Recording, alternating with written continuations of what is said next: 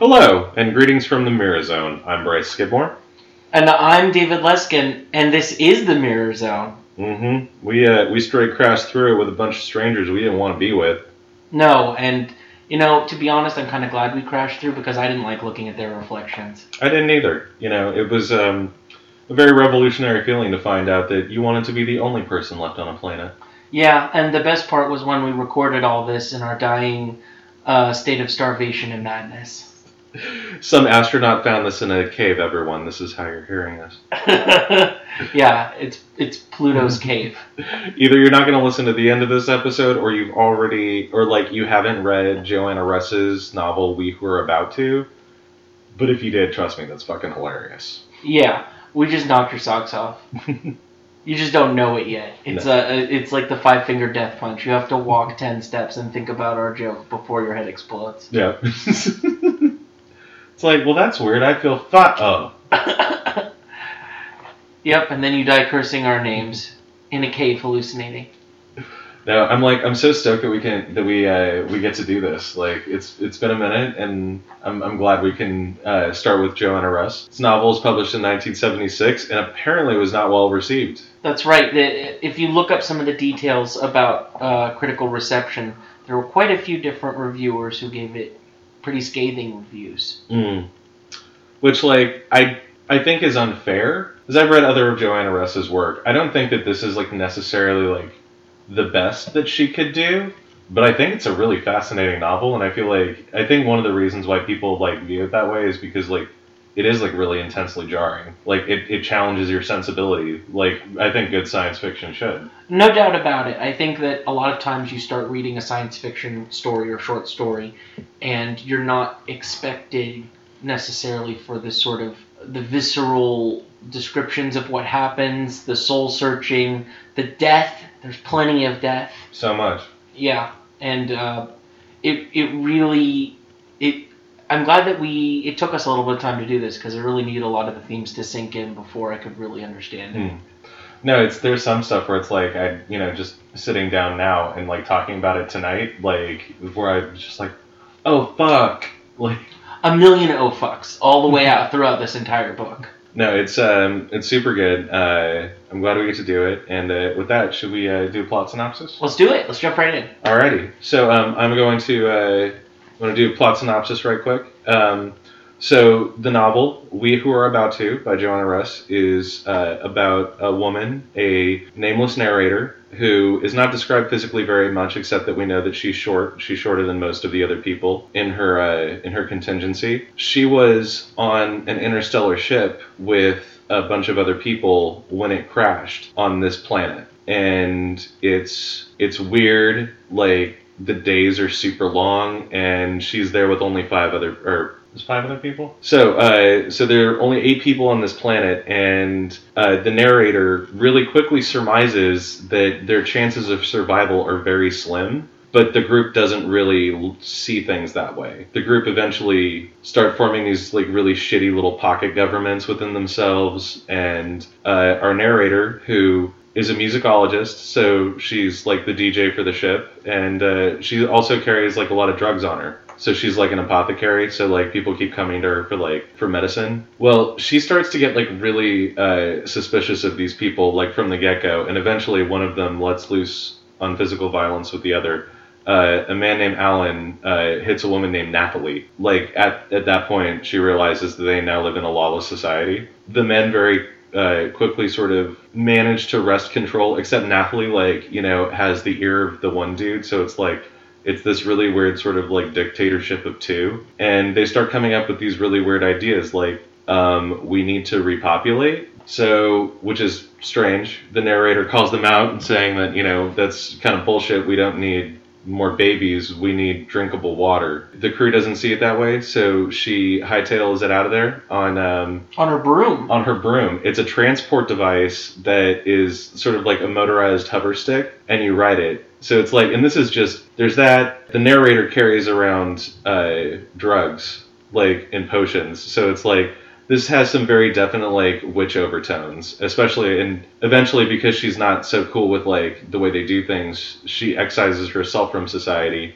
They get really like antsy about that and they come to kill her, or at least to try and drag her back in. In self-defense, she kills them and has to deal with that. Oh, and I forgot the worst part. Lori. Yeah, Lori is the child of the group, and she's definitely not able to take care of herself. She's not completely all there.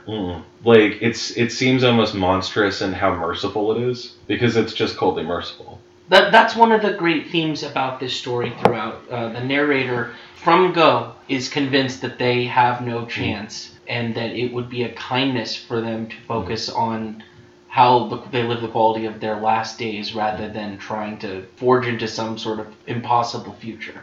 Which I think is super brilliant, because that's the plot of like 90% of shit that you will see, that it's like, you know, action, adventure in space. We've been stranded somehow far away from home. What do we do? And the whole drama is how we survive. And the reality is you don't. No. You don't. And the narrator gets that. Like, you know, she actually would rather just spend the time that she has left, like, being chill, sort of coming to terms with, you know, the shitty hand that they've all been dealt. But instead, like, John Uday, who's one of the people, and Valeria and everyone else, that's not what they want. They want, you know, they think that somehow they can colonize this planet and make it like home again. Which is why the narrator keeps the poison that she has and the gun she has hidden both very close to her and away from the other people. Yeah, no, she's definitely brought contraband to the planet, and she will, like, her shit will eventually get searched, and she knows that it will, so she finds really cool, inventive ways to hide her stuff. One of the things that I find super interesting about Joanna Russ, she's like a super interesting writer. If you guys ever get a chance, you should check it out. There's The Female Man is my favorite book that she wrote. But this is the thing I didn't find out until I read the foreword to this book, was that apparently she was at Cornell at the same time as Vladimir Nabokov, the guy who wrote Lolita. So right. Like I guess she dedicated And Then Chaos in part to him. So I'm like, that's a cool little thing where it's like the guy who wrote Lolita and my favorite science fiction author, like, you know, we're in the same classroom at one point. Fantastic connection. I love that shit. Is it? Well, let's finish off a summary. Yeah. So we had gotten to everyone is dead. She's established, even with all of these other people not draining the resources, that she's dying. It's a foregone conclusion, and she resigns herself to starvation and takes herself off to a cave, basically to live out her last days and what turns out to even be last seasons. Mm-hmm. As far as this book takes us all the way to the end, due to the fact that the whole narrative structure of the story is her recording her thoughts on her vocoder. Yeah. She keeps this on voice activated in the cave so that her final thoughts can all be recorded.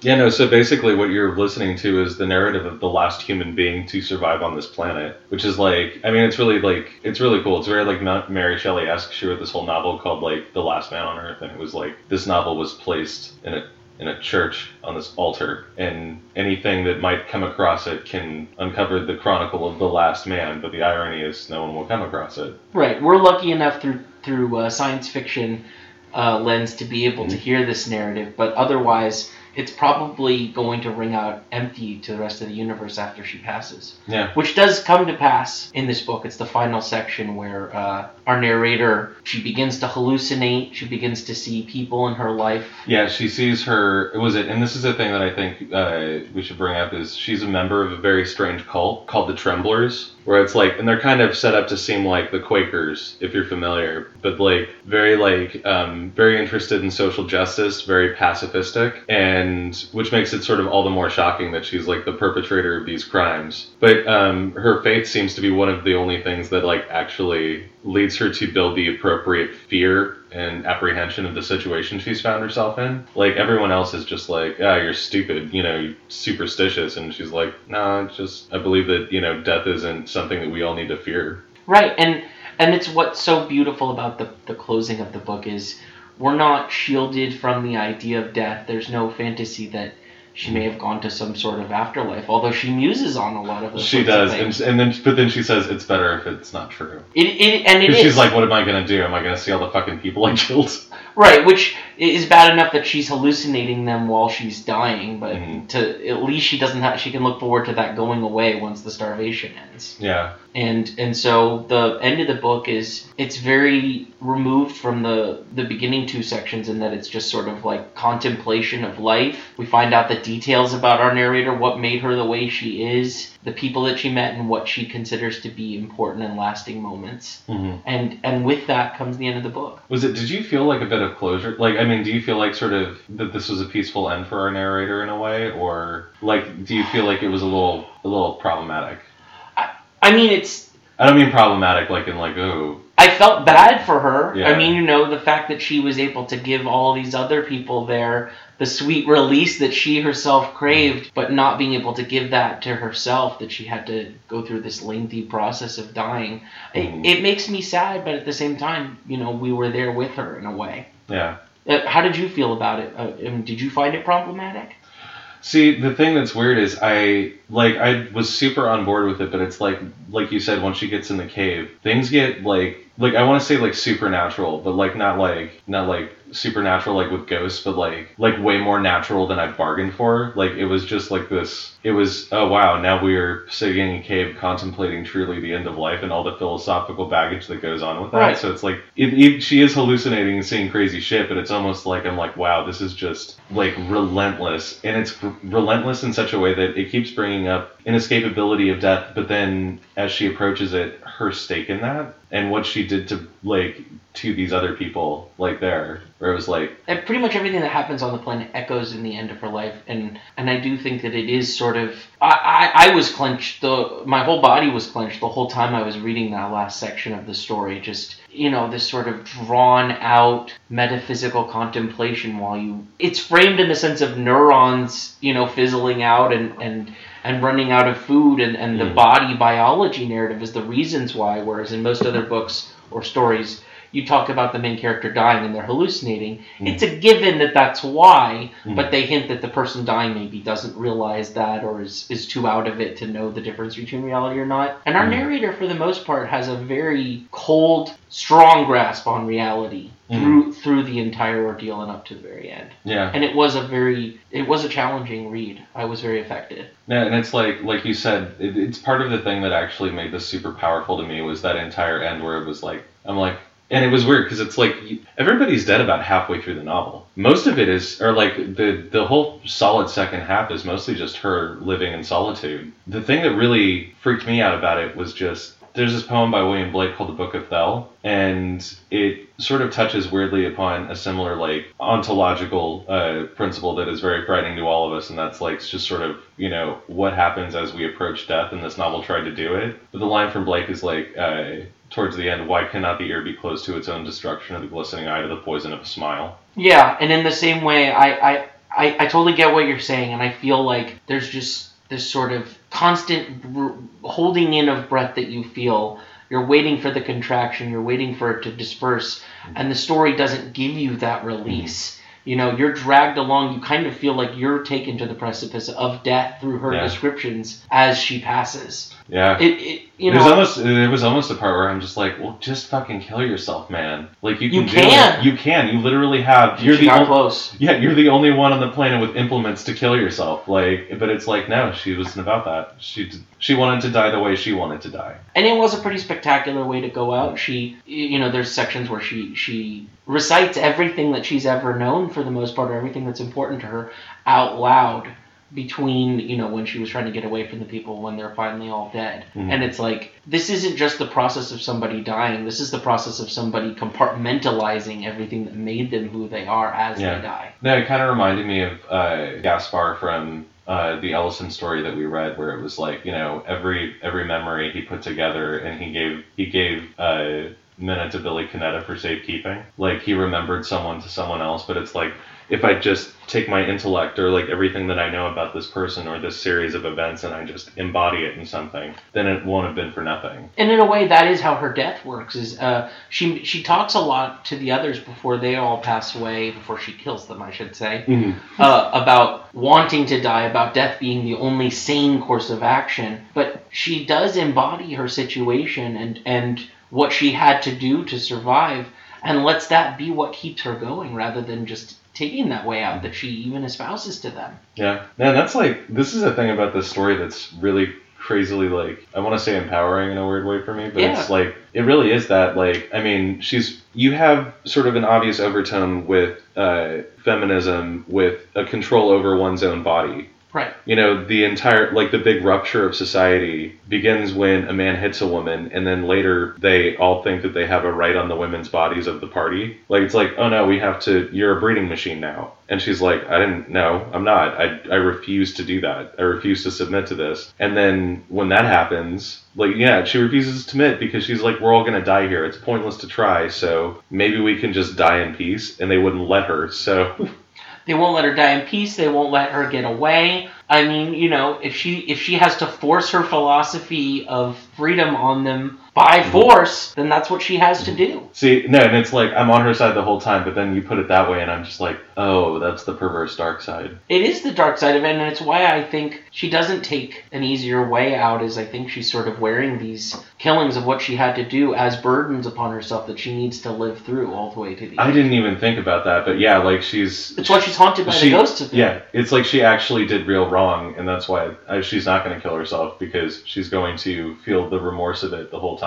Yeah, and she does. I mean, as her mind is going, what we're talking about are all the things that she muses out loud to herself. I find it incredibly interesting, the tropes that this novel breaks. Yeah, it's definitely all about deconstruction. No, and it's like, what was that Vonnegut that you were talking about earlier? The Samuel Delany bit? Right, so in the forward of our edition, the reprint, Wesleyan U Press edition, Sam Delany has this quote about how Kurt Vonnegut would characterize what the tropes that this is skewering, I would say.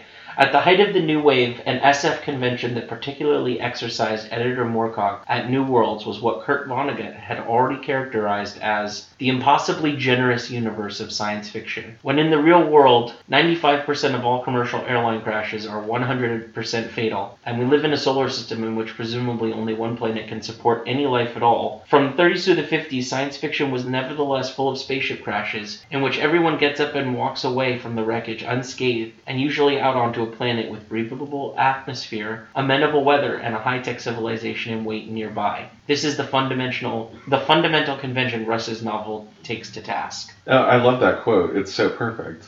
It is really perfect because you can imagine this story being done by any other science fiction writer and it would play out a bunch of different ways. But I was honestly shocked at the way that this one played out. Totally different from anything else I've ever read. Yeah. No, and it's like, I love that too, where it's like the attack on something like, or like the way Kurt Vonnegut described science fiction as being impossibly hospitable. Right. Well, it's all about like the heliocentric theory and human history of, you know, just assuming that because all the fertile conditions for us to have the thought about why we have these fertile conditions is there, that means that that's what everything is like everywhere. Yeah. Especially in science fiction. No, exactly. And it's like, and I love it too, because it's something that really, I don't like to nitpick everything to where I don't enjoy it anymore, but like, I'm not gonna lie, sometimes when I watch Star Trek, like, I'll be like, oh look, you could just walk on this planet, it's fine, like the gravity's not crushing you, you can breathe the air, there's, you know, that wonderful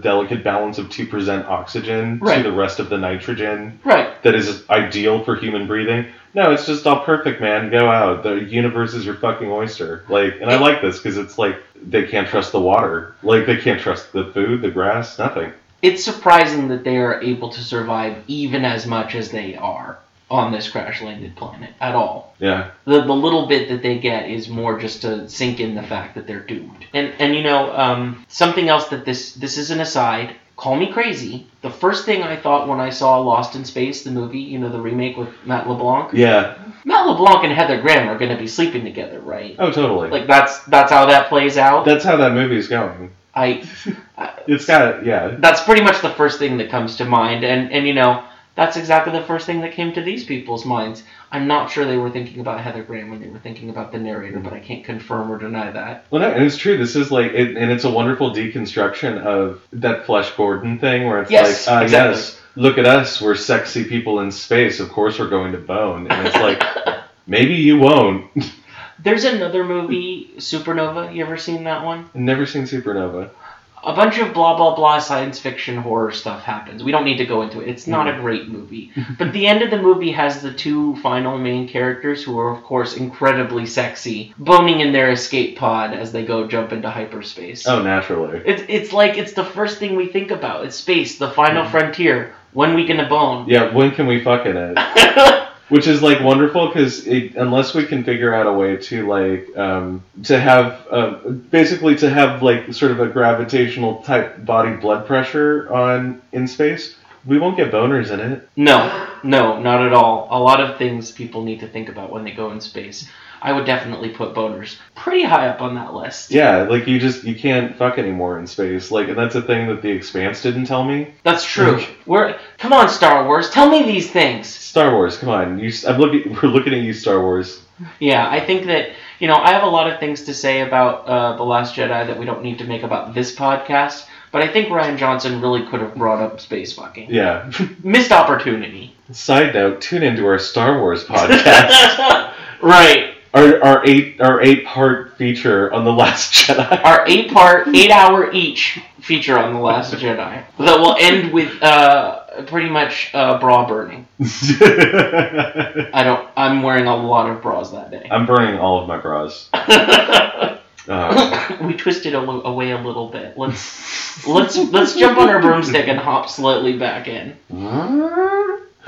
That's how I heard it in my head too, by the way. Yes, it's like a little whirring, like It kind of like the Jetsons singing. I love the Jetson space cars. Me too. It's the best noise. No, and this is a thing that I think is interesting, where it's like it's a story that is couched in a great deal of this violence, pitting survivors against survivors, but it's all based on this sort of like philosophy of personal liberty, and then you eventually see like what toll that takes on the narrator. But like, I love this quote that Samuel Delaney gives.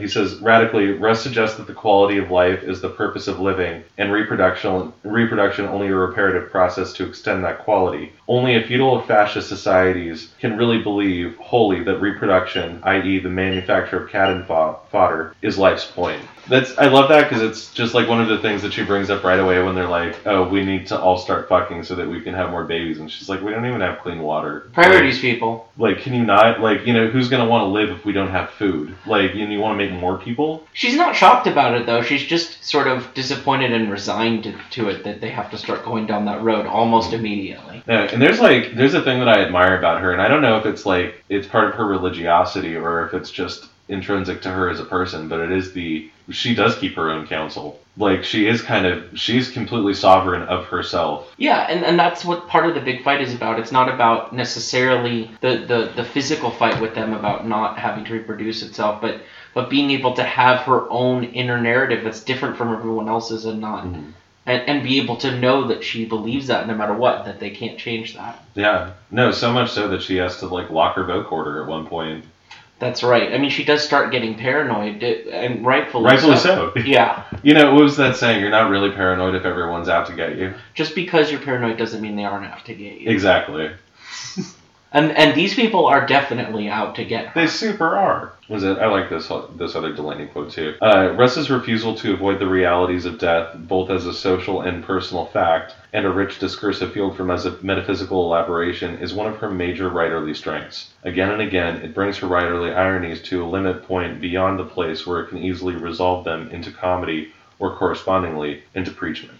I know, the fact that this whole story takes place from the musings of a person's recorder, it's what makes it so legitimate as a storytelling thing where you don't feel like you're being preached to necessarily, because it all feels organic that this is the kind of stuff that this character would be talking about and thinking about. Yeah. But it does really straddle the line between, wait, this was a survival book and now we're just talking about like the meaning of life. Mm-hmm. It's jarring, but it fits well with her state of mind. And it allows Russ to be able to make those points using the narrator as a platform. It's just a wonderful 118 pages of like this laser focus of accepting one's own death. Yeah, I love it. Like what they said, there's no shying away from it. Death is front and center in this book, and there's not necessarily fear involved in it, but there is inevitability. There's actually something about it that kind of reminds me of like that Douglas Adams spirit, where it's like, well, all right, I'm writing a science fiction book. Chapter 1, the Earth explodes.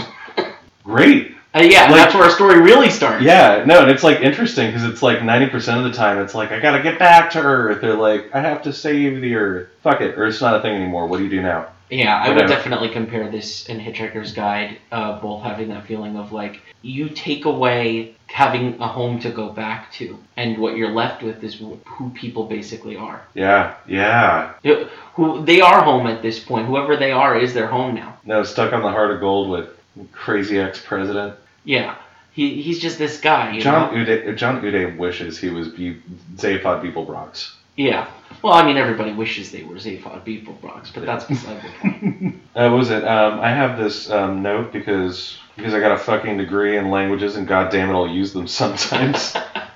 But the title of the book we were about to is actually a classical quote. It's from Suetonius's The 12 Caesars, and it's Ave Imperator Mortui te salutans, which translates to Hail Emperor, those of us who are about to die salute you. And it's like supposedly something that a bunch of gladiators said in the arena addressing Claudius. Yeah. And that's been addressed in quite a different bits of media too, that quote. Yeah, no, it's a very pervasive quote. It's one of the weirdest things to stick with us from antiquity, because I feel like people say we who are about to, and they don't really know the full implications of that. Yeah, but this book embodies the full implications of that. Yeah, I was talking to my dad about this. He's like super into classic rock and not really into science fiction. So I'm like, yeah, we're doing a book. It's We Who Are About To. He's like, rock? Yep. And I'm like, yeah, Dad, it's We Who Are About to Rock. Man, now I need to re-listen to this book with like a curated playlist history, and that's going to be number one. Oh God, yeah. No, start out with that. You gotta get Back in Black there somewhere. Okay. We might need to do this. You know what? That actually might be fun. Just like for each story we do, we should probably just start doing like a Spotify playlist. We should. That's a very good idea. I was absolutely shocked at how many people were like inspired musically by Bradbury. On our SoundCloud, I reblogged a bunch of the stuff. That's right. Like, yeah, there's. Isn't it nice how much rock and sci-fi do go together so well? Oh my God! Just like it's like I'm not even gonna say it's like peanut butter and jelly. It's like fucking chocolate and peanut butter. Oh yes. Like, it's sinfully delectable, and it's like, and David Bowie knew it. David Bowie knew it 100%. There's a reason Pink Floyd, like, all their t-shirts say first band in space, like, because rock stars are fucking cool, and they know space is cool. Yep, and that's why they know they're cool. Shall we do some quotes? Let's do it. Was it actually, I'm gonna just read, because we like doing openings, and I'm gonna put this aside instead of our 5, but... So if you read the title page and the first line of the story together, it creates a link between, like, it creates a full sentence. Or the title, We Who Are About to Die, and so on. We're all going to die. The Sahara is your backyard. So is the Pacific Trench. Die there and you won't be lonely. On Earth, you're never more than 13,000 miles away from anywhere. Which, as the man said, is a tough commute, but the rays of light from the scene of your death take little more than a tenth of a second to go anywhere. We're nowhere. We'll die alone. I love that quote and the fact that it follows the title, because it instantly jumps us right in, you know what I mean? Like, the fact that this is all narrated on the recorder, the fact that the title's said, and then immediately it launches into the actual dialogue of the story. What a great way to start. It is, and it's actually very classical as well, because it's like, there's the epic poem by Virgil, the Aeneid. Like, the Romans didn't have titles for poems. You just referred to a poem as the first line of the poem. The Aeneid would have been called by Romans the Arma Verum Moicano, because it's the first lyric of that poem. But We Who Are About to Die is the first lyric of this epic. First lyric, best lyric. First lyric, best lyric. She is a musician, so like... That fits... Yeah, it does fit pretty well. John Uday said, "Come on now. Come on, dears. It's a tagged planet. It has to be. Too much coincidence otherwise, eh? The air, the gravity. Now if it's tagged, that means it's like Earth. And we know Earth. Most of us were born on it. So what's there to be afraid of, eh? We're just colonizing a little early, that's all. You wouldn't be afraid of Earth, would you? Oh, sure. Think of Earth. Kind old home. Think of the Arctic. Of Labrador. Of southern India in June. Think of smallpox and plague and earthquakes and ringworm and pit vipers. Think of a nice case of poison ivy all over, including your eyes. Status asthmaticus. Amoebic dysentery. The Minnesota pioneers who tied a rope from the house to the barn in winter because you could lose your way in a blizzard and die 3 feet from your house. Think, while you're at it, of tsunamis, liver fluke, the Asian brown bear, kind old home, the sweetheart, the darling place. Think of Death Valley in August. Yeah, I mean, just because the planet is tagged, that doesn't mean any. Yeah, that does not mean shit's gonna go well for you. No, not at all. I mean, if you had a planet that had only one of Earth's deadly microclimates, you would be in real trouble. Yeah, or just like, just some, I'm sure there's something here that's comparable to smallpox. No, and it's like, I love that too, where it's like, oh, we'll be fine, it's just like Earth. Earth isn't that fucking safe either. Yeah, I mean, he's rationalizing, he's trying to make them all buy into the fantasy that they're, the brave colonial explorers on a mission to save themselves and, humans. No, and I think it has a wonderful ecological message to it as well, where it's, a lot of people do have this eye towards terraforming, as it were, towards taking a land that's there and then reshaping it to suit your purpose. And I'm not saying that that's utterly a bad thing, because it has been helpful. It's also not exactly been advantageous. We've learned sometimes when enough time passes. But I love that John Uday's immediate assumption that, well, no, it's great. It'll be just like Earth. And our narrator is actually a little too well versed in Earth. She knows it a little too well, where it's if you actually think about it, any environment is a little too immersive. You'll still have tsunamis. So I don't know why you're saying. If you want to think about the parts of the Earth that are actually habitable by people all year round, I mean, you're not going to hope that large portions of a planet are going to be like that just because they were Earth-like. Yeah. And on top of that, it sort of gives the illusion that, oh, well, they were going to terraform here eventually. We're just here a little early. Yeah. You're here early in the part where people die if they don't terraform the place. No, and that's it's another thing I wanted to bring it up when we did our episode on Bradbury, but it kind of reminds me of this here, is the history regarding the Roanoke colony. Yes. But yeah, the first colony being the one that's lost, that's not a new story. This is, in a way, sort of the intergalactic horror Roanoke story. And yeah. I never thought about that, because I was always comparing this to, oh, fuck, and if it is a tagged planet, if someone shows up eventually. Yeah, all they're gonna find is her recording and a bunch of, skeletal corpses. Oh my god, no. Her dead body in a cave, the skeletal recording, and then 7 bodies strapped to, or no, it's 6. 6 bodies strapped to a broom flying around. Yeah, and man, that's what's so great about this story is it's closed at the end of it. You do get closure, but if this is like the Roanoke story, somebody else is going to come along and maybe the cycle continues. Yeah.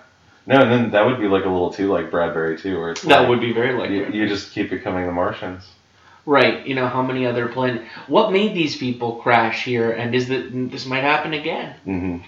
And God, if you land on that planet having these same hopeful feelings with your own shipwreck crew, and then this is what you find what happened to the last group of people, at least maybe then you give up on hope a little faster. Just a little bit. I mean, or at least I'd like to think that, we would be in the position of, hey, would you like to look after the Overlook during the winter? And it's well, what happened to the last guy? Died horribly. No, I don't need to travel that way. I'm good. Here's the new boss, same as the old boss. Ghost Boss. Ghost Boss. Starring Kevin Bacon. This fall. I would watch that movie. I would watch that as well. Alright, I said. Nathalie the leader. Wait till Alan finds out he can beat you up. Alright, so you think you have the chance of a snowball in hell? Maybe you do. But I think that some kinds of survival are damned idiotic. Do you want your children to live in the old Stone Age? Do you want them to forget how to read? Do you want to lose your teeth? Do you want your great-grandchildren to die at 30? That's obscene. Here, the ground came up and hit me, as it always does. Does when you get carried away. It was Cassie, standing over me, shouting, "Shut up! Shut up, you!" I don't think she hit me, only pushed. I wasn't ready, that's all. Rabble-rousing, that used to work. But that doesn't work now, because it's the wrong rabble and the wrong rouse. Well, we all know that. And in everyone's face, the flash of realization, no law. Yeah, this right here is like the struggle for the first beginning of the book. It's like the narrator keeps trying to drive home to them the flaws in their logic and the situation that they're actually in.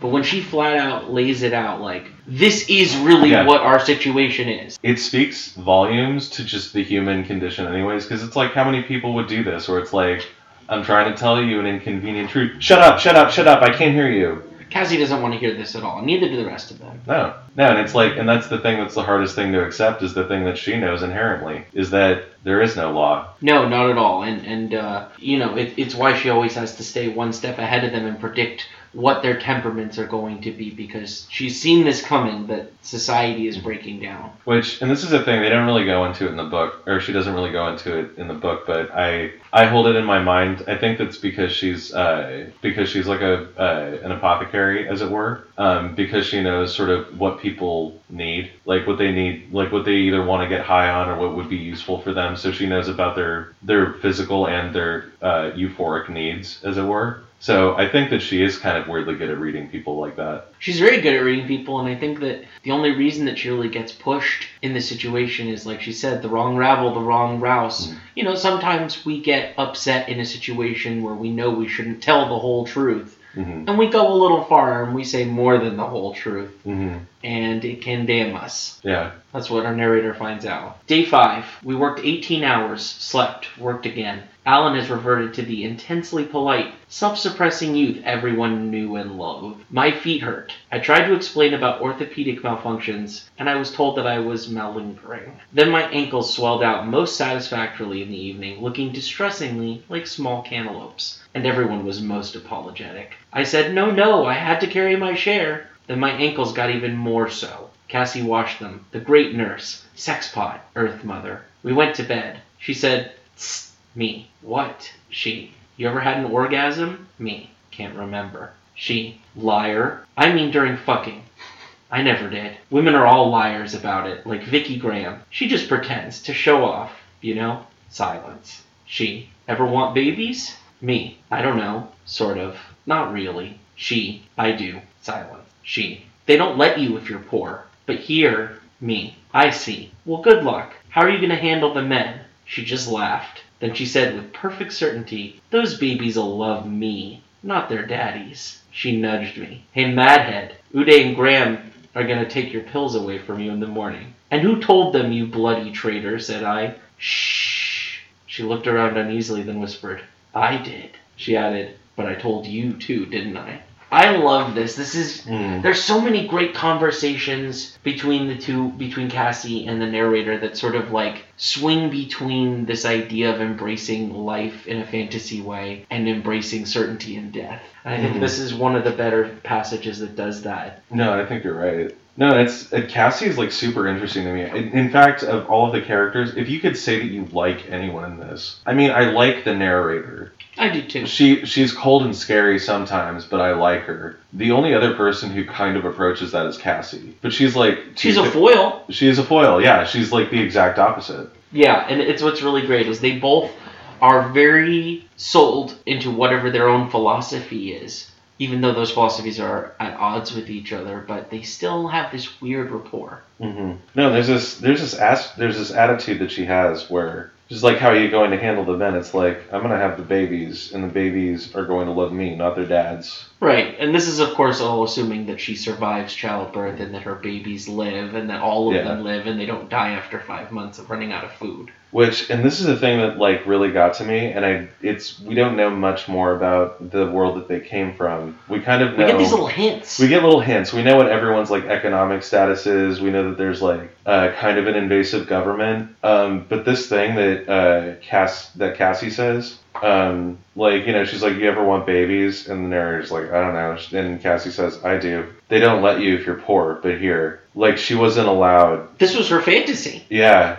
And that's, like, so sad to me that this is, like this is a thing that you could systematically oppress this woman so much. Because it's like the narrator talks about sort of her messed up life and jumping from job to job and like having been a dancer, like having been so many things but never being able to like stick, like to make a good living at any one of them. She was too poor, and so poor that she couldn't have a kid, and she had to get shipwrecked on a planet with a bunch of misogynist assholes to even have a baby. And it's like, it's turning like a thing that she would want into already just the grossest like consolation. Yeah, and you know, it's actually another one of these tropes that I love is being sort of taken apart is the idea of there's always one member of the shipwrecked crew who totally wants it. Their old life was not what they wanted at all, and this is their new chance for rebirth into who they were really supposed to be, because now they have their own law.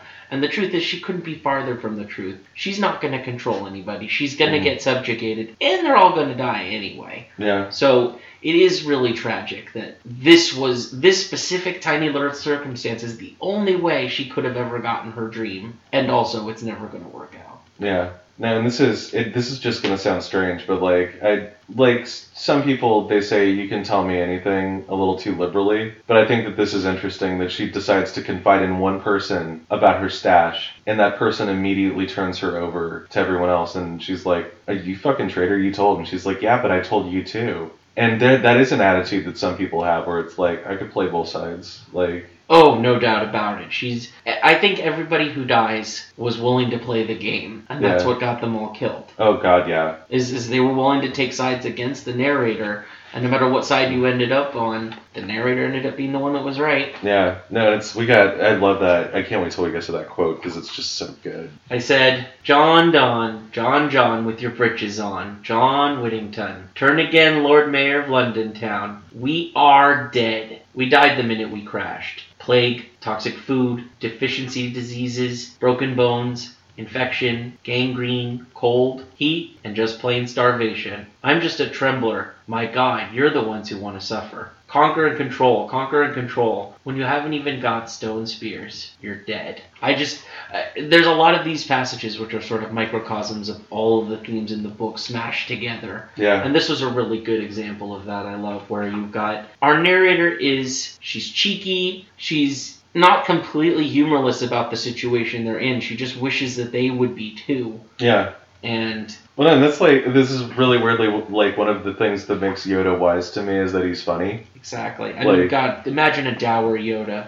That's an Empire Strikes Back I don't even want to think about. No, exactly. Like, no, and it's like, you know, John Donne, John with the britches on. Like, yeah. She makes so many, like, of these little, like, jokes. She does, and you know, I think it's not completely lost on the rest of the people there, but to them it seems like she's taunting and antagonizing them, and it just makes them even more aggressive and angry towards her. Which is fascinating, because it's like, from her point of view, she's just being honest, and it's like, I love this thing that she brings up where it's like, I'm just a trembler. Like, I'm just someone who, like, believes absolutely, not necessarily that there is a God, but that there is a right way to act. And she's like a super affected, like, Marxist Christian type of thing, where it's like, and it's like, I don't even know if they really admit, like, she doesn't even really believe in an afterlife, but she's super religious. But she's like, I'm just a trembler. My God, you're the ones who want to suffer. Right. Conquer and control. You just want, like, yeah, it's like, you're, like, this colonialism that you've decided to do to, like, extend your own life, like, is just going to make you suffer. Yeah, and she's willing to die for her faith, but their faith is making them put themselves in harm's way and you know, suffer for no reason when they don't have to, and make her suffer, which is, I think, far more egregious in a way, because it's like she gave them several opportunities to let her go, to let her be, and she really wouldn't have come back and attacked them or anything. Far from it. She tried to get as far away from them as possible, but they want to keep her in there in the suffering with them. Yeah. That's a big part of it. It is, and it's like, it's almost, it's a thing that really, like, kind of, like, fucks with me a little bit, is when I think of survival situations, there are some people who will just, like, deplete your resources and fuck you over. I'm actually thinking about this, where it's like, towards the end, like, you haven't even got stone spears, you're dead. Like, you think that you could do a number on this planet? You think that you could repopulate it? You're nothing. You're nothing. Like, and not only are you nothing, but it's like, you don't even know about, I think there was even like I think we're going to come to it later, I think it's one of the quotes I picked out, but it's like, you don't even know the technology of the ship you were flying here on. No. Like, it was all very well hidden from you, the people on the deck class. So, like, basically these people have nothing. And once they crash land, there's one dude who, like, they have, like, one, like, storage box full of fresh water. And when she comes back, he's fucking bathing in it. Alan is. There's always one. There is. And it's like the only drinking water basically just has Alan's balls all up in it now. And it's like, these people, yeah, like, if that's how you're gonna react to being stranded, you are as well be dead. Like, and I love it. She just, like, took one look at that and was like, yeah, we're all gonna die. Like, yeah, she could tell pretty quickly. And I don't think we talked about this yet, but we talked about it a little before the recording. Everybody's roles before the ship crashed, when they had all of society behind them. They kind of take that to the planet a little bit, but it's slowly shattered and destroyed.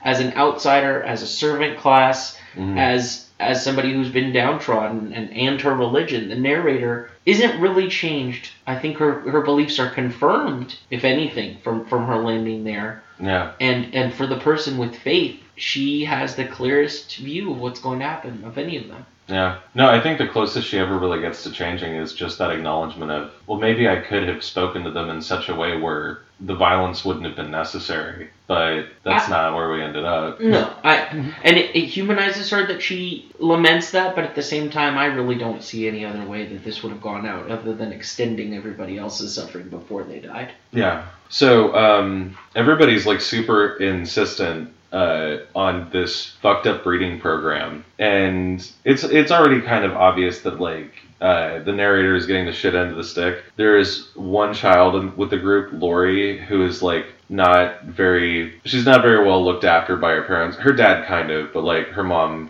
is not really a very good mom. But she talks to this girl all the time, and like she's already kind of being seen as like, you know, like a nanny mother type deal, and now this is getting like sort of a little, it's starting to get a little Handmaid's Tale, and she wants to go, so she's just like, listen, I whisper, just managing to speak, I'll go away. Take the broomstick and send it back very slow, so you can catch it. Go upstream, downstream, doesn't matter. Try the water, take no food, just leave me. No, Nathalie said. Why? I coughed some more. If you've got to do it, I've got to do it, said Nathalie. You don't have to. And I cleared my throat, at last. We better keep an eye on her, Nathalie said to John Uday. I think I put my head in my hands. Suppose they found my gun, my things. Wait long enough and it won't matter. Although I can always do it. Anyone can do it. Easy enough to kill if it doesn't matter about being found out. Then perhaps they'd kill me, and it would be over. And that's all right. But I'm afraid of waiting too long. Eroding.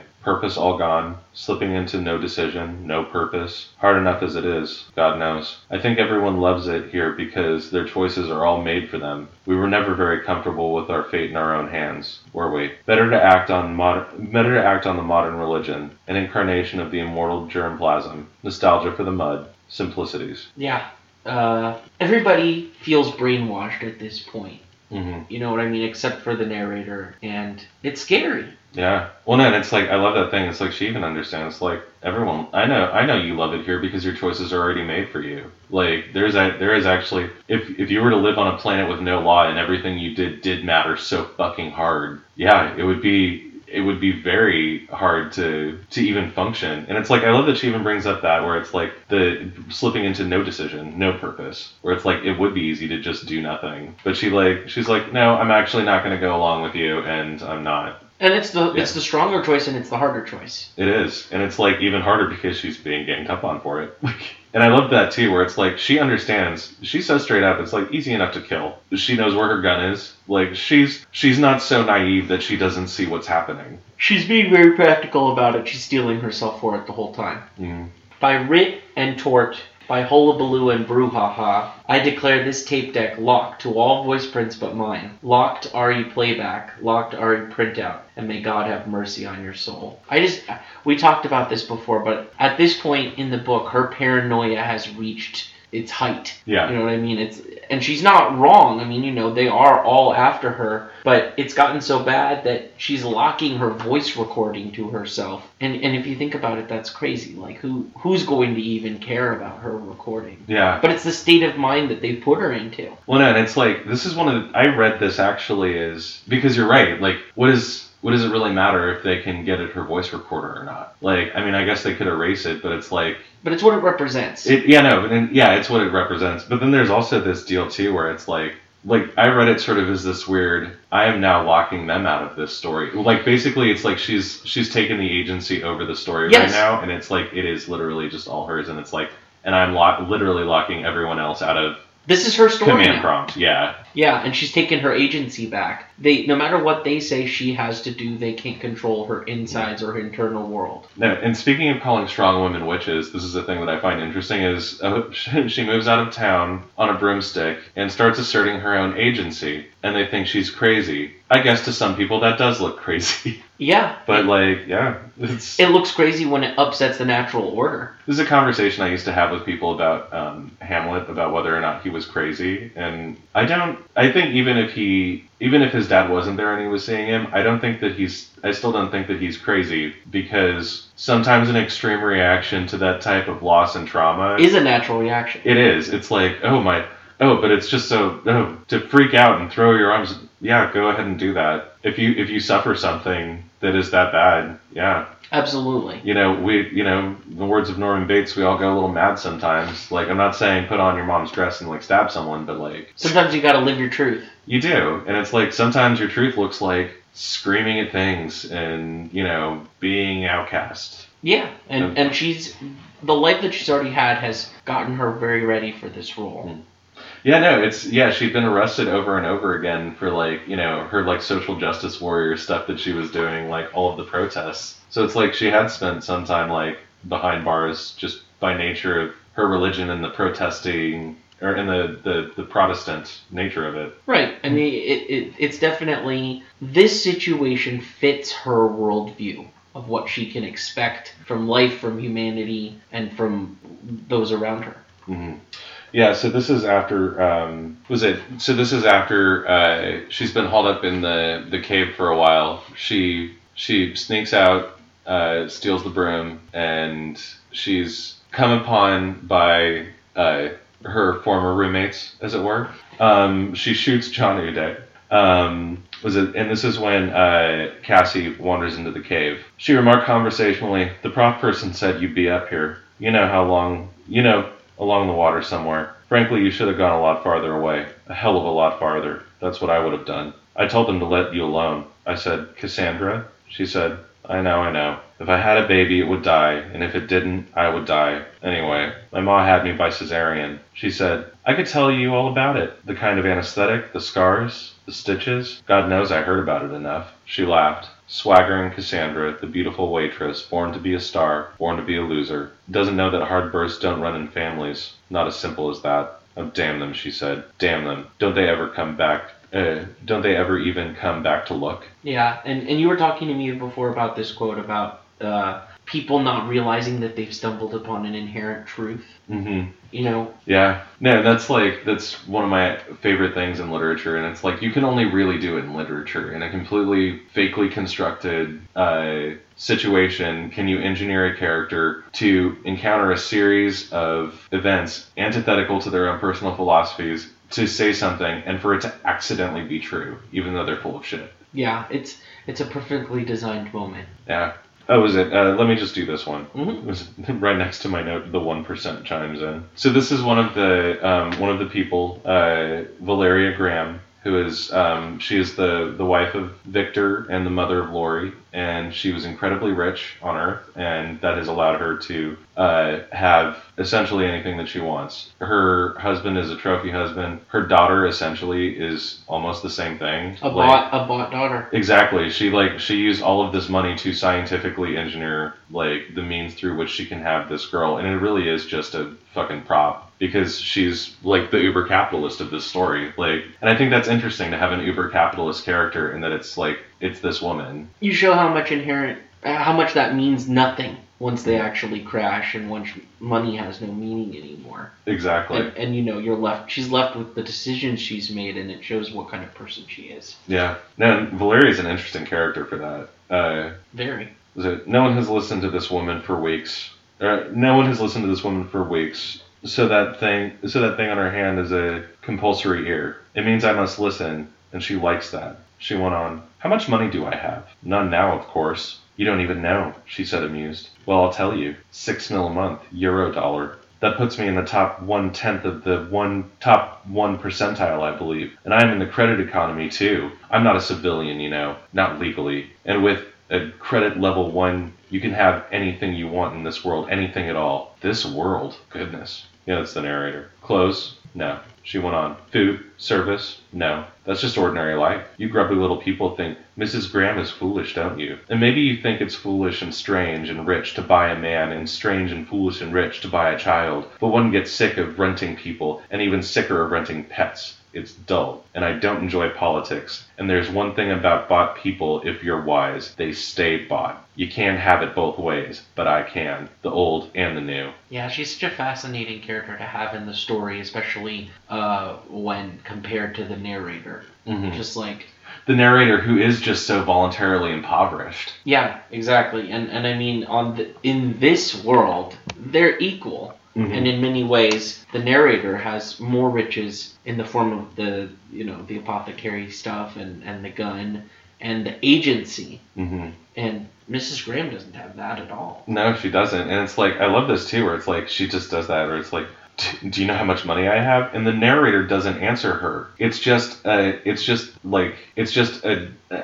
of, it's untagged speech. You know, she's recounting it, and it's like, do you know how much money I have? None now, of course. Is it, I could buy anything in this world I want. This world? Question mark? Yeah, there's no call and response. The call and response is all mental. No, and both of them are kind of both having a mental conversation with each other. Yeah. No, yeah, and that's actually interesting now that you're right, because it's like the narrator does this too, where it's like her conversations are predetermined also. She will just say, you know, her trembler thing, or like, you know, whatever, you know, nihilistic thing that she has inside. Right. So in a way, there's this vast gulf between the two of them, even though they're communicating. That, you know, maybe that neither of them even really want to like reach. Yeah. Well, no, actually, I want to read this real quick Please. because it's so fucked up because it's like about her daughter. I didn't buy Lori for myself, you know. I thought I would, but it didn't work out like that. She was an awful sick little thing. She needed money like mine. That's why I chose her. Well, one reason. Do you know how many operations that child had? She was hooked up to a kidney machine when I first saw her, and she needed a heart implant. And dozens of things.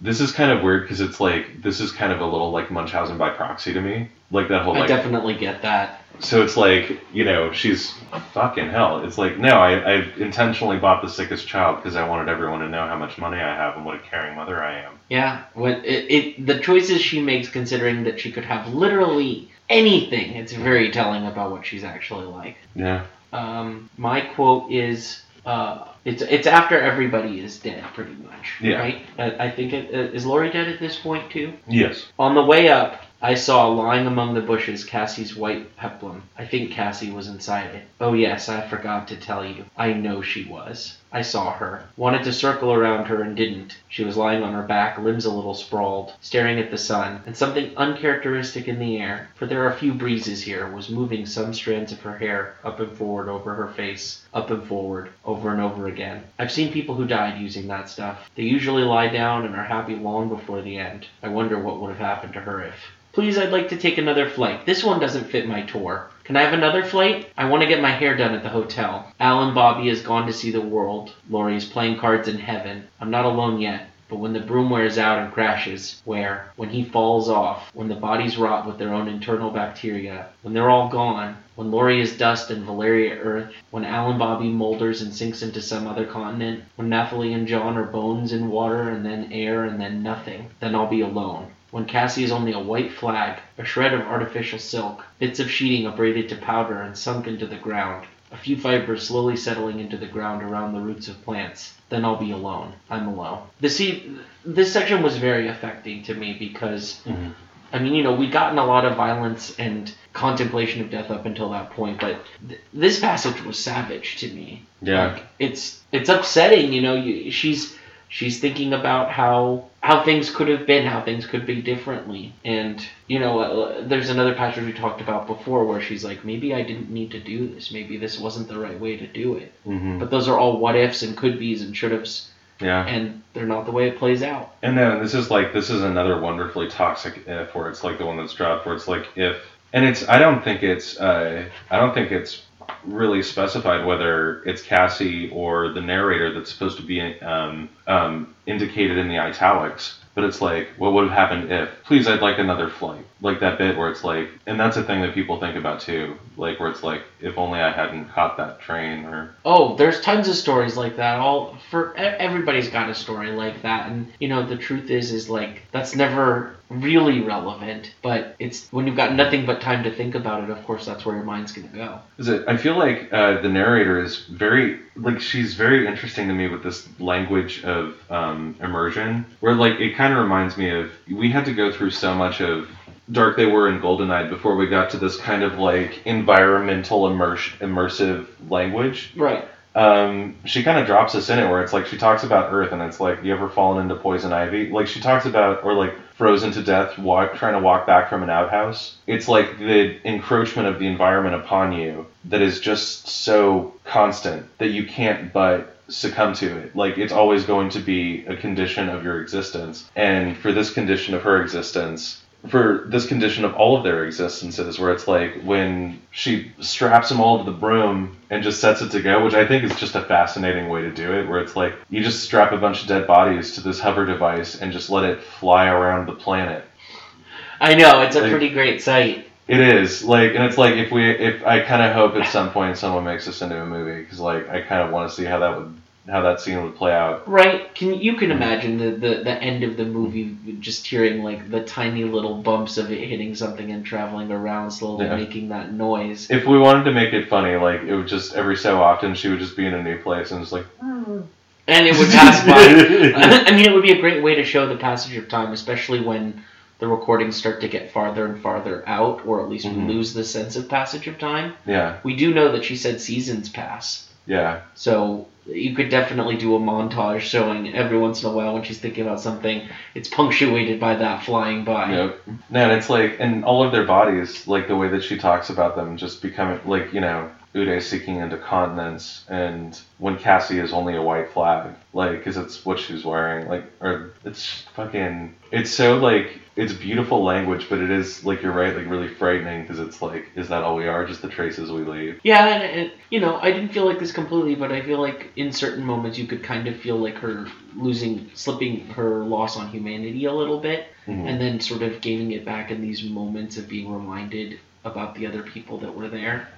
It's fascinating. So this is after she's been living in the cave for a minute, and she starts hallucinating her old friend LB, who I guess sort of like got her into the Tremblers, right? Or who she met through them. It's boring, so boring. Pebble 3. I'll tell you about the Neo-Christians. They're nobody. It was just an intellectual fad. We used to meet in somebody's attic in graduate school. I was 30, LB was 35, until a media rep got hold of it, and then all of a sudden we were Neo-Christians everywhere, like Amanita mushrooms. That's when I quit. Who wants to sit in an attic and argue about Descartes anyway? It was only stealing ideas, but I suppose it'll go into the history books as eclectic. History is all fantasy. It's boring. Starving is boring. I just went over everything I dictated to the vocoder, then I decided to leave it as it was. What's the use of listening? All you hear is your own voice. I had to rig up the machine to wake me in the middle of the night and whisper something shocking like, "We're going to get you."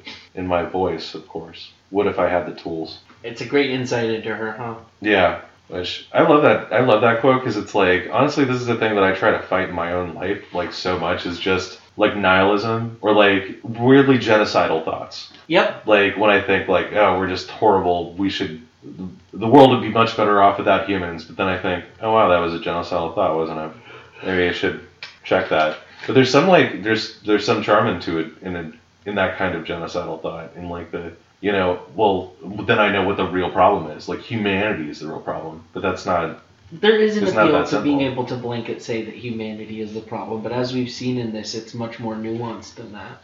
The problems come from within as well as without. That's true, and it's like a thing where it's like Laurie didn't deserve it. Like, no, Laurie didn't deserve any part of the trajectory that she has in her entire life. No, And it's just so fucking sad that she had the misfortune of being shipwrecked on this planet with these people. Yep. And having the parents that she did who never taught her to value anything. Anything. The enormous building I spoke in, or almost got killed in, the interior carpet sprayed and wall flocked in a certain extremely limited range of bright, stylized colors. Everything flat and dry to the touch, neither cold nor hot, and you can't smell anything except the carpets, if they're new. Or maybe the disinfectants blown through the air ducts at night. Brochures often describe the hologram numerals hanging in front of the doors in such buildings as softly glowing, which means they're in the same range of colors as everything else, but the hail is dimmed a little so you can see them, and they carry the intangibleness and non-tactility of the place to the point of driving you gaga. Books say it, actors on TV say it, everyone says it except people. Yet the style of architecture is a good 80 years old. We are trapped in somebody's old dreams of utopia. Trapped outside what's really new. Modern Baroque is new. Think of those non-civilian buildings we know about. Great opal-streaked globes, each with its own separate stem. Those 64 square chessboards you find in Iowa, each grid half a mile on a side. Spaghetti clusters of transparent tubing for private homes, or the same stuff 20 times as big. Built over rivers or waterfalls for factories. Nobody keeps us out. Nobody forbids us. You can even go in and get yourself a tour, only you'll never learn enough to go home and reproduce it yourself, if you had the tools, which you don't.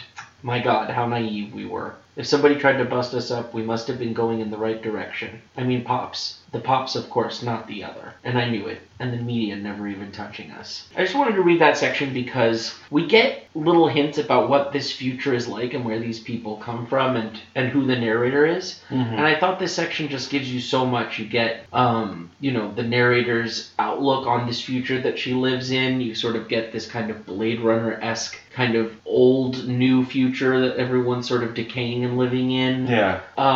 And you kind of get a sense of what she and her movement were kind of about as well. Yeah. No, and there's a such a sadness to it, and it's like I know it's a statement about architecture, but it's just like this thing is. I love this line. We were trapped in somebody's old dreams of utopia, trapped outside what's really new. Right, and isn't that that's the whole book? Yeah. I mean, they're trapped on this planet, but they're also trapped within the ideas of the previous civilization that they came from and what they're supposed to be doing other than just living and dying. Yeah. No, if there was some utopia that could have been had on this planet, which the narrator... maybe her version of utopia could have been a place where she could just die in peace, where she could just come to terms with that reality for herself, without having to worry about all this other bullshit. But of course, everyone else had old dreams of utopia. Right, and she's just living in it. Yeah. And it's that's... Was it? I love that. If somebody tried to bust us up, we must have been going the right direction. Where it's like her life in activism was very much like reacting to reaction. Yeah. Yeah. And that's what she kind of defined herself as the outsider, as the trembler.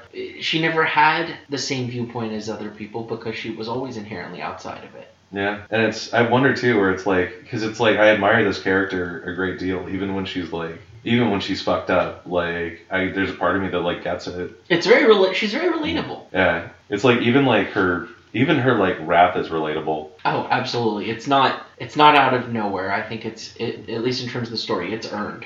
Was it just real quick? This is in reaction to your line. It's on 85. It's a dreadful bore being outside history. Yep. When she gets to the point where she's starting to severely hallucinate scenarios that aren't happening, there's this one that she gets of she hallucinates the hallucination of being rescued. All right, Stevie, we won't do it. And give a shot to him. He opened his eyes and cried, "All right, do it now." The number of old hands I've held saying, "Dying is a task." One wit answered, "Come and join me then." Hello, old wit. It never moves in stranger ways than when it moves inside us. There'll be hallucinations about being rescued, I know, croaking thinly, "No, let me die," with immense dignity, of course. And I'm carried out to the shuttlecraft by great, coarse, strong, disgustingly healthy people in uniforms with thick necks. Actually, it would be a little awkward trying to explain what happened to the others. You killed them? Why? They were trying to kill me. Why? To prevent me. From doing what? Dying. And I love that because in a different novel, one that wasn't maybe subverting some of these ideas, that would be the ending of the story. No tongue-in-cheek at all. That's almost the fucking end of William Golding's Lord of the Flies. Yeah. Where it's like, oh, isn't it great that order is restored, that someone has come here, and that like should, even though that ending is problematic because it's like the children are rescued from people who are fighting another war. Right. So it's like, it's not like they're being taken out of a society of violence. It's more like their violence is a microcosm. But no, like this one is just like, even the whole notion of being rescued. I love it because it's like Russ has read that book. And it's just like, oh yeah, but, no. No, but that's not happening. Yeah. And even the narrator is very self-aware of that because of Russ knowing that. Mm-hmm. Yeah, I really like that. But it's like one of those things where it's like, I almost feel like it's like a fucking Buddhist thought exercise almost. Why did you kill them? They were trying to kill me. Why are they trying to kill you? To prevent me from doing what? From dying. Like, it's almost a sentence like literarily that's like, did you ever read Beloved? There's a line in Beloved where she's talking about, it's about a woman who murders her daughter, who, sort of in an impassioned fit, murders her daughter so that she can keep her daughter from being passed back to her old master in the South so that she would be a slave. Huh. So she's, the old master comes to her farm in the North to try and, steal her back, take her out of Ohio, her and her kids, and she freaks out, takes her kids into a barn, and manages to saw through the neck of her youngest daughter. And she was going to do it to the others until, she was stopped. But her only response when people asked her why, it's like, if I hadn't killed her, she would have died. A mercy. Yeah. And it's it's kind of, I feel like that kind of same language is at play here, that same, weird philosophical problem. Right. Because, the truth is, if all of that came to pass, and they were like, why did you have to kill them? Well, because they were insane and were trying to rape me. Yeah. It's like, yeah, that I get. That's a better answer than... But she simplifies it down to what matters most to her, how she sees the situation. And it does have a poetic simplicity to it. Yeah. Even behind the mask of John Uday must have been something human, though, if you will pardon my cynicism, I doubt it, having had far too much to do with that type before. But Cassie. The point is, when I cross over, will I only meet Victor? And do people who have died naturally, as we call it, go somewhere different or cross over in some different way than those who have died by violence? This is physically and metaphysically silly, the whole damn subject. But it still does seem to have preoccupied people. Different heavens in Scandinavian mythology, different hells in Dante, no heaven at all for the Greeks. Ghosts stuck in the place they got strangled, and so forth. If those seven and I ever get together, the only thing they'll want to do to me will be to kill me. And that will be rather difficult under the circumstances. Eternity with Victor, I could do worse. But Cassie, I know I'm romanticizing something about my own life, or something that isn't in my own life. We always make such distinctions between those of us who are us and those of us who are tables and chairs, and then some tables turn up and then some table turns up and thinks at you, criticizes you, talks to you, looks down on you, likes you. Little 12-year-old girls walking around with $1 billion of improvements inside them, like dolls with tape decks and a slot in the back. I love that. I know, it's the imagery is so good, especially the dolls with tape decks and a slot in the back. I know, that totally, I just have, Lil Lori, the Teddy Ruxpin. It's right next to it. And that's 1976, so this totally prefigures Teddy Ruxpin. Pretty close. It's one of the things that I think is super fascinating is this statement, we always make such distinctions between those of us who are us and those of us who are tables and chairs. And then some table turns up and thinks at you. But it's I love that. It's one of the biggest problems I feel like humanity has is this sort of us-them mentality. And objectification, yeah. Exactly, and it's and it's to actually turn people with your gaze into instruments. Like they did. They looked at her and they saw a vessel. Or they thought, oh, she has medicine.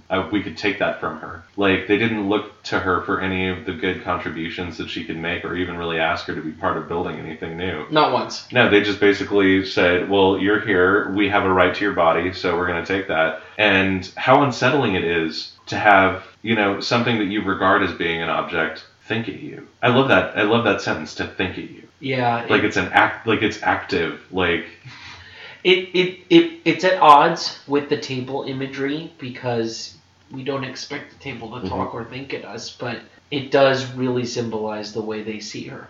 Mm-hmm. Yeah, no, just essentially is use value. And was it the other use value? Like, that's the way that we end that, is with that simile, comparing Lori to a doll with a tape deck in the back. Like, basically all of this money pumped into a person to turn it into the latest thing. Latest and greatest. This is more of the narrator, musing about her life, and as her life comes to an end, thinking about what was important to her.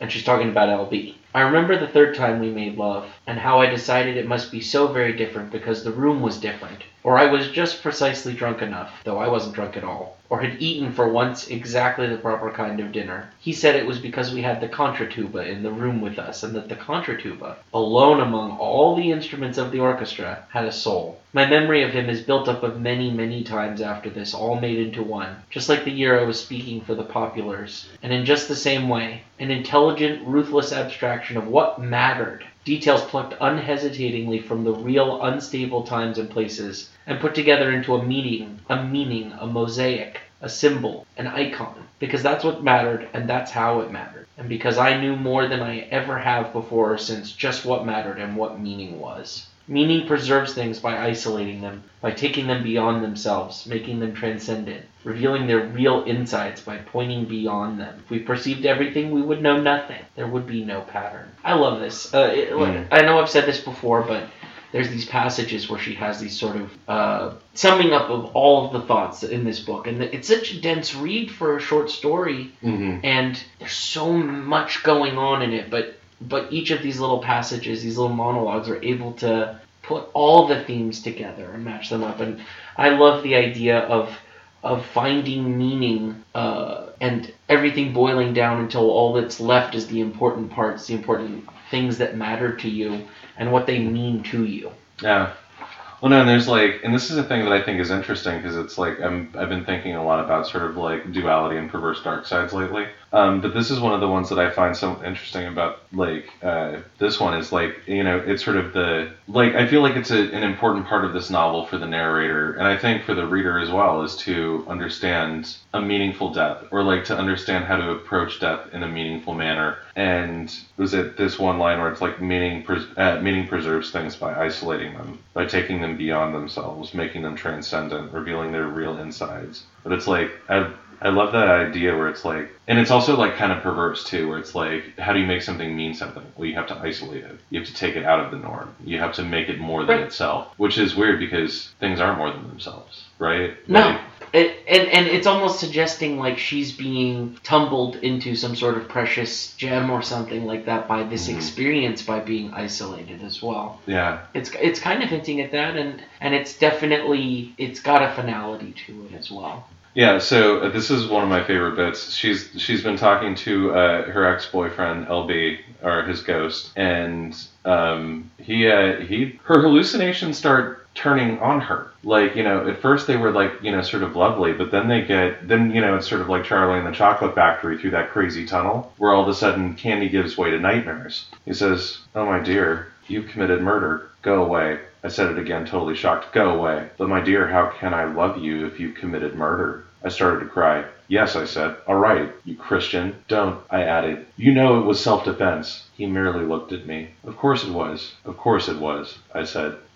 Of course it was, I said. "You saw it. I mean, if you're made of ectoplasm and all. I mean, running into the brush, yelling, 'Colonize, colonize,' and all that. They were going to force me to have babies. I was going to be tied to a tree and raped, for goodness sakes. It was a mass delusional system. LB, you know what they're like, and anybody who doesn't agree has to be shut up somehow because it's too terrifying. So I ran away, but they wouldn't let it be. They came back after me to drag me back into that insanity, and I killed them. I had to. I kept telling them we were all dead, you know? I kept telling them we were all dead, you know that. And we were. I bet they had a lot more fun chasing me than they would have had by dying slowly in a few months. It gave them something to do. And I might remind you, old buddy, that several of those nice people were trying to kill me. Murderer, he said. I started crying again. I said, "You get out of here, you father. You just get out of here. This is not your cave, so you just haul ass." He said thoughtfully, "Murder. Pure murder. Don't you think? And for no reason, just because these people annoyed you.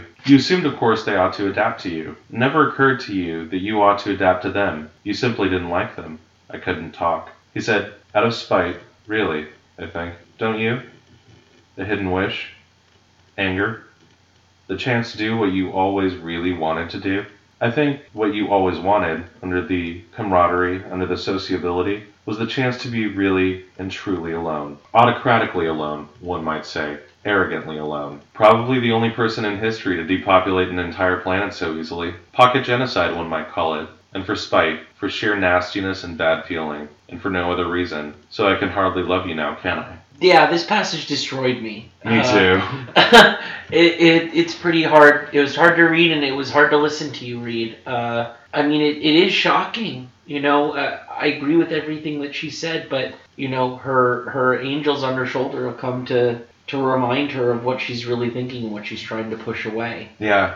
No, and this is like her like temptation, as it were, where it's like, and I love that she even has her like "get thee behind me" Satan moment, where she's like, haul ass, I don't want to talk to you if you're just gonna be like this. But no, like this whole thing where it's like, how can I love you? Yeah. You're a murderer. And it's like, it's so crazy to me because I spent so much time in this novel just being on her side, right. Essentially just being like, it's completely unfair what they're doing to her. It's, incredibly backwards the way that they've set up their whole little shit. And then genocide comes up, and it's like, you just kill them, like, just because they annoyed you. And I think that that's interesting, where it's like, maybe we only work together as well with some people as we want to.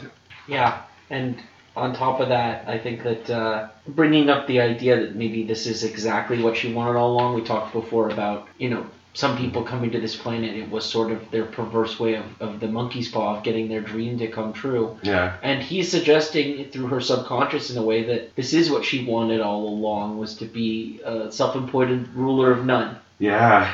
No, is it? And I love that, like, autocratically alone, where it's like, and it's weird because that should be nonsensical, but like, given the story we just read, it makes absolute sense. She's like tyrannical about her solitude in a way, and I've never considered that, like, that someone could possibly be tyrannical about solitude. It's what's so effective about the fact that this is her recording. Mm-hmm. Is like, of course we're going to inherently be on her side. We've been hearing this from her side the entire time. Mm-hmm.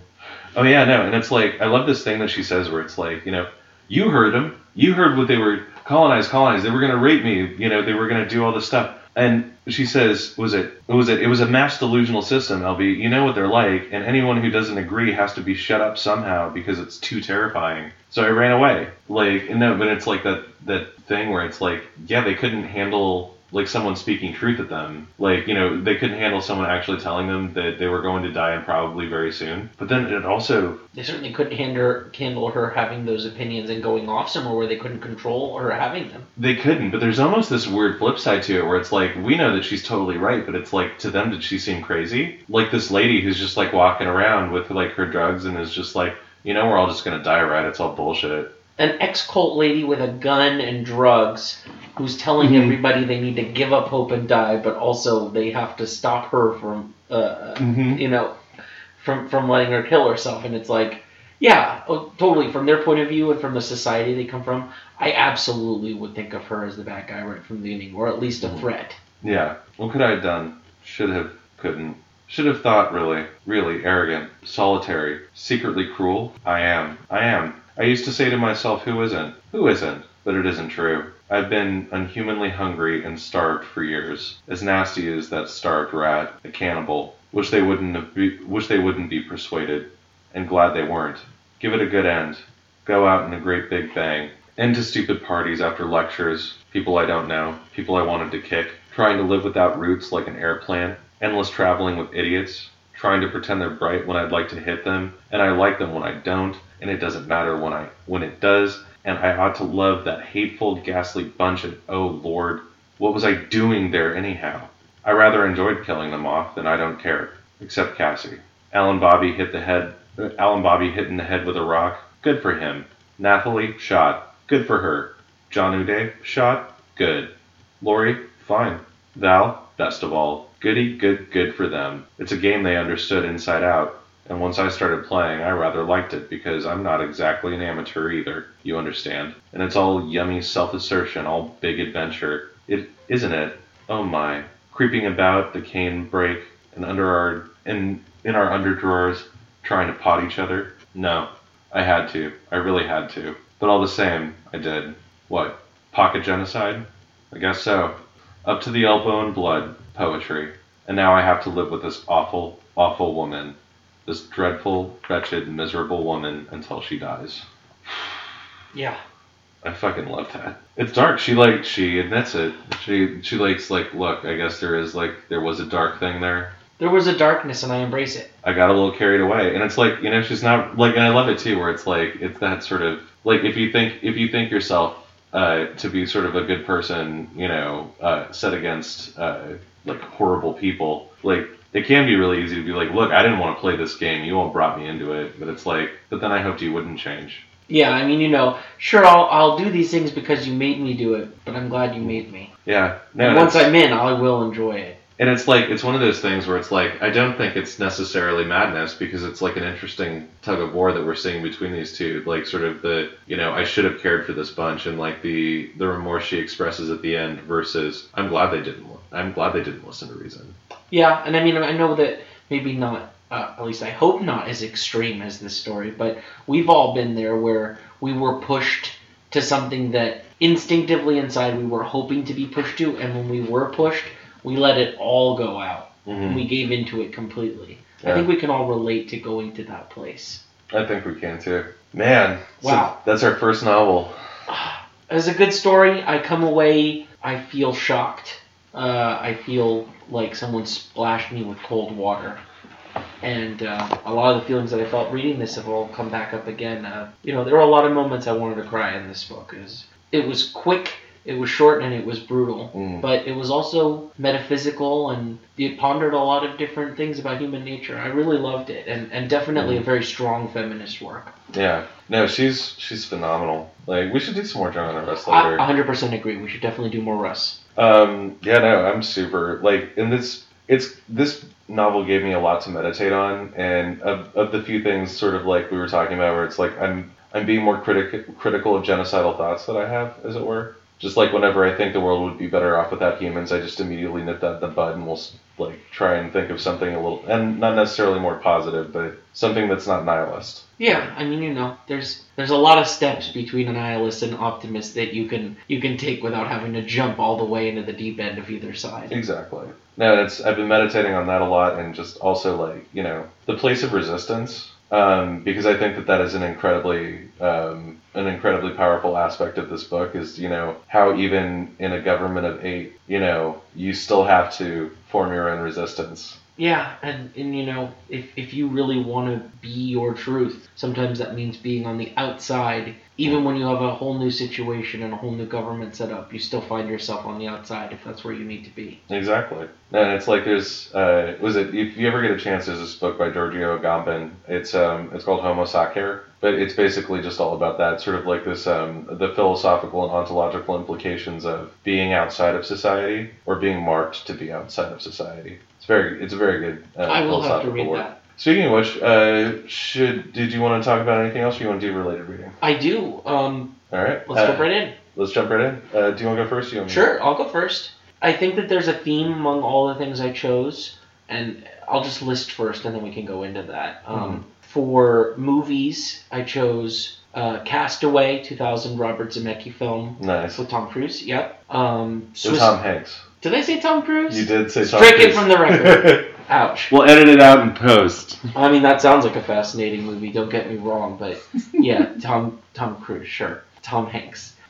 Swiss Army Man, 2016 comedy film with Daniel Radcliffe and Paul Dano, and Battle Royale. Nice. Yeah, and I mean, the reason I chose all of those is pretty obvious, is that all of those movies are about, in one way or another, people who are stranded in some way from society and are pushed into conflict with survival and with themselves. Mm-hmm. And I mean, they're all tonally very different, especially if you're going to compare Castaway and Swiss Army Man as being a similar subject. One of those is just a straight up watching a man survive and go through the ordeal, and Swiss Army Man sort of takes a more comedic kind of finding happiness within madness after you give up on society. Mm-hmm. So I like the way those two go together, and then Battle Royale fits in with my book choice, which is Lord of the Flies. Nice. I think that you really can't be talking about any of these without talking about those two together. No, you totally can't. And then I just wanted to add Survivor by Chuck Palahniuk, because that's about a character who is out of a cult, is religious, and who finds himself on the outside of everything and possibly about to commit large-scale murder. Mm-hmm. And then on after all of those, also to fit into kind of the Robinson Crusoe story, I wanted to do J.G. Ballard's Concrete Island story. The story's protagonist, Robert Maitland, a wealthy architect, finds himself stranded on an artificial island. Now, it is science fiction, but just barely, because it basically... It takes our idea of these long stretches of highway with nothing underneath them other than like docks or old warehouses, and extends it even further to say that there's nothing but freeway overpasses, and that if you fall off one of those, you're basically off the map of society.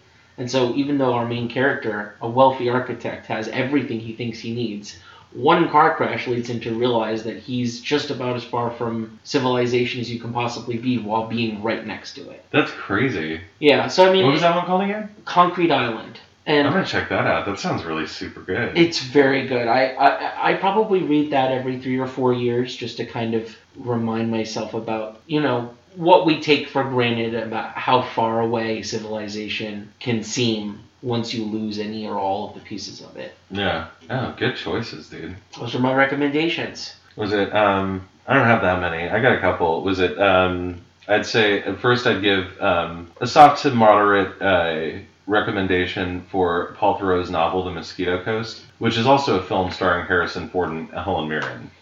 Film adaptation's pretty good. River Phoenix is in it also. Little baby River Phoenix. Oh, I'm going to have to watch this. It was actually a pretty good movie, because it's like, the basic plot of it is there's this guy who's like, he's an inventor, and he like has all of these like really like, he's like a super leftist and has all these views about America in the 80s about how it's like just consumer crazy run amok, and like, that we're just destroying the environment. It's all fucking true. Like, that's the thing that's even worse. But like, he's such like an alarmist that he just decided he's going to take his family and move to Honduras and just like live in the jungle and be just like completely self-sufficient with like zero carbon imprint and like completely free of society. Unfortunately, people live in Honduras, so like, yeah, basically he tries to live this like very like staunch like ascetic life, and is constantly being assailed by missionaries from one end, or like pirates, or like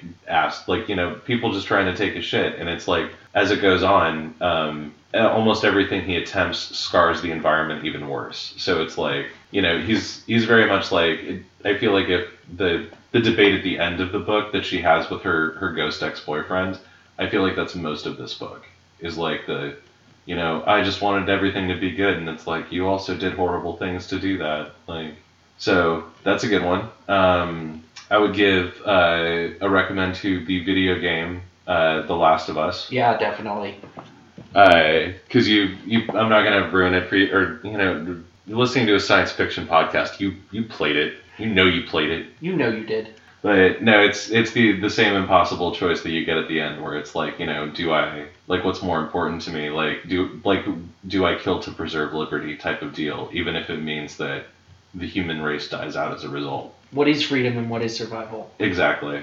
So, was it those two? And my final recommendation would be Joss Whedon's The Cabin in the Woods. Yes! And mainly for the end. If you don't listen to this if you haven't seen it, or you don't want spoilers, but in the end, basically, we find out that humanity is keeping elder gods at bay with a very specific set of sacrifices of certain people. And at the end, there's this woman and her friend, and she turns on him. Basically, they have an instant where they can stop the end of the world by sacrificing their best friend, and they actually just decide that it's not worth it. Like, that if you have to kill one innocent person, they would just rather bring on the elder gods. Right, and God, I love that choice that they have to make. Yeah. It's like the choice between making a difference and stopping all of this killing for nothing, or ending the whole cycle and just letting it be. Mhm. And they do that while smoking a joint. While smoking a joint. It's just such a good perfect movie. ending to a movie. No, Sigourney Weaver was there. It was just so good. Yeah. But no, and I love that idea too, where it's like, because it also reminds me of this narrator in a certain way as well, because some people would look at her and like just be like, oh my god, I can't believe you did that. Like, you know, do you understand the ramifications that what you've done? And it's like, yeah, it's super polarizing. Yeah, exactly, and that's a very good comparison for Cabin in the Woods, because people would call, rather than calling the Elder Gods monsters, they would call these two people monsters for upsetting the whole system and killing everyone. Which is weird. It might have been us in this reality, us included. Like, we'd be like, everything was alright, and apparently all that needed to happen was just 5 people needed to die. And then it's weird, because then it gets us into that Omelas territory, like, wow, how much are you willing to put up with? So at this point, we're just haggling on how much blood is necessary for this clean world, right? How much blood do you think? You know, I could never do more than a pint. Any more than a pint, and I start seeing the unicorns. Alright, well, this has been Greetings from the Mirror Zone. I've been Bryce Skidmore. And I have, as always, been David Leskin. Have yourselves a good night, folks, and we will see you next month. Nanu, nanu. Nanu, nanu.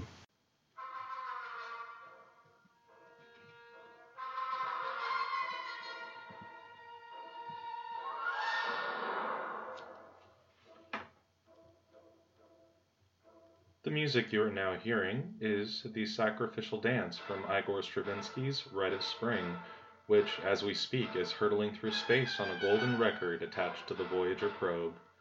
Thank you for listening to this episode of Greetings from the Mirror Zone. Join us next week when we will be joined by a guest to discuss 2 short story fantasies, Saki's The Interlopers and Stockton's The Lady or the Tiger. Please like and subscribe to us, give us a good review on iTunes and SoundCloud, and follow us on Facebook and Twitter. I am at Bryce_Skidmore, and Luskin is at Alfred Packer. Have a good night.